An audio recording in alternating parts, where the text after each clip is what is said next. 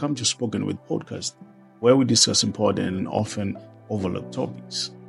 Today, we're shining a light on a sensitive but extremely important subject, a narcissistic mother, how their behavior affect their children and the journey of healing from such relationship. To start, let's define what it means to have a narcissistic mother. These people frequently display manipulation, self-centeredness, or a never-ending demand for approval, and a lack of empathy. Their actions have a significant impact on the emotional growth and the well-being of their kids. Let's look at the expert references or expert stories. According to Dr. Ramani, a clinical psychologist and an author who specializes in narcissistic, a narcissistic mom frequently put their own wants and desire over their children's, resulting in emotional neglect and invalidation. These can have a long-term impact on a child's self-esteem, relationship, and overall mental health. I just want to share a personal story. I once had a friend who had a narcissistic mother. She felt as if she had to fight for her mother's attention and praise as she grew up. Her mother will dismiss her feelings and needs, making her invisible and unimportant. As a result, my friend suffered from low self-confidence and had trouble building meaningful relationships later in life. It took years and years and years of therapy for her to recover from emotional scars caused by her narcissistic mother. A narcissistic mother may have a large impact on the children. Children may suffer from emotional neglect, manipulation, and a distorted sense of self-worth because of the lack of a good modeling. They frequently grow up feeling dissatisfied, worried, or suffering with relationships. Recognizing a narcissistic behavior. What are the key behaviors that define a narcissistic mothers? Recognizing these indications is critical for studying the healing and the bond process. Some frequent characteristics include gaslighting, emotional manipulation, and the continual craving for control. Okay, let's look at the practical tips. Being too judgmental, inconsiderate of others' feelings, and lacking of empathy are all examples. Narcissistic moms may also participate in favoritism or scapegoating within the family dynamics, causing her children further emotional injury.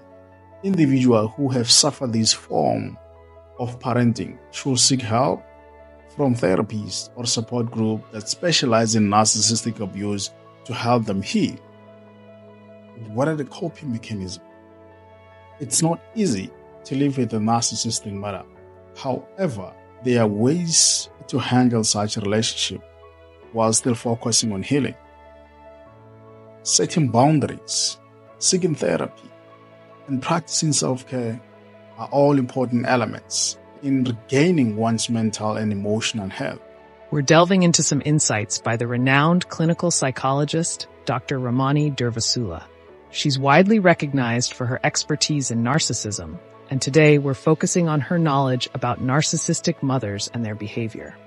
Dr. Ramani gives a deeper insight. It's about a lack of empathy, entitlement, grandiosity, chronic validation seeking, and a lack of self-awareness.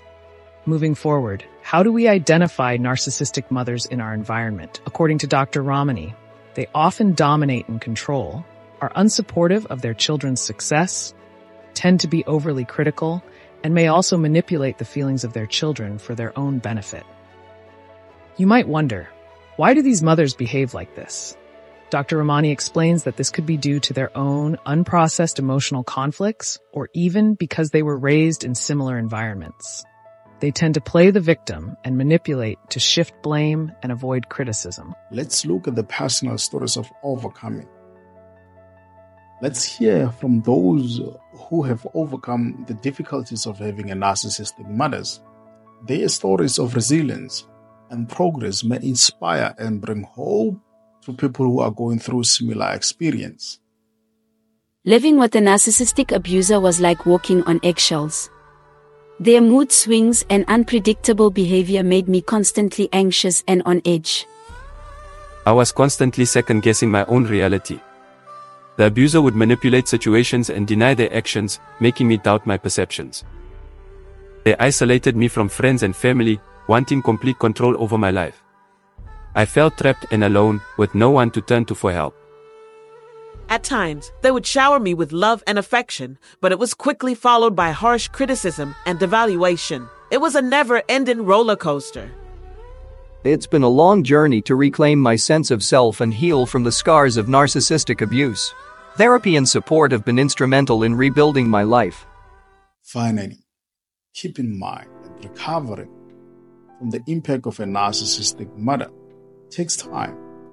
Seeking help, establishing boundaries, and prioritizing self-care are all important stages in recovering your life and well-being.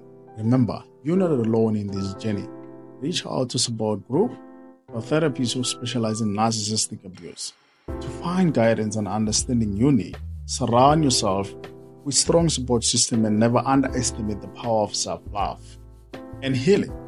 Thank you for joining us today. There's always hope for a brighter future ahead. We hope that this episode shed some light on the challenges of living with a narcissistic mother and give some insight into the healing process. Join us next time for another deep dive into important topics. Until then, take care of yourself.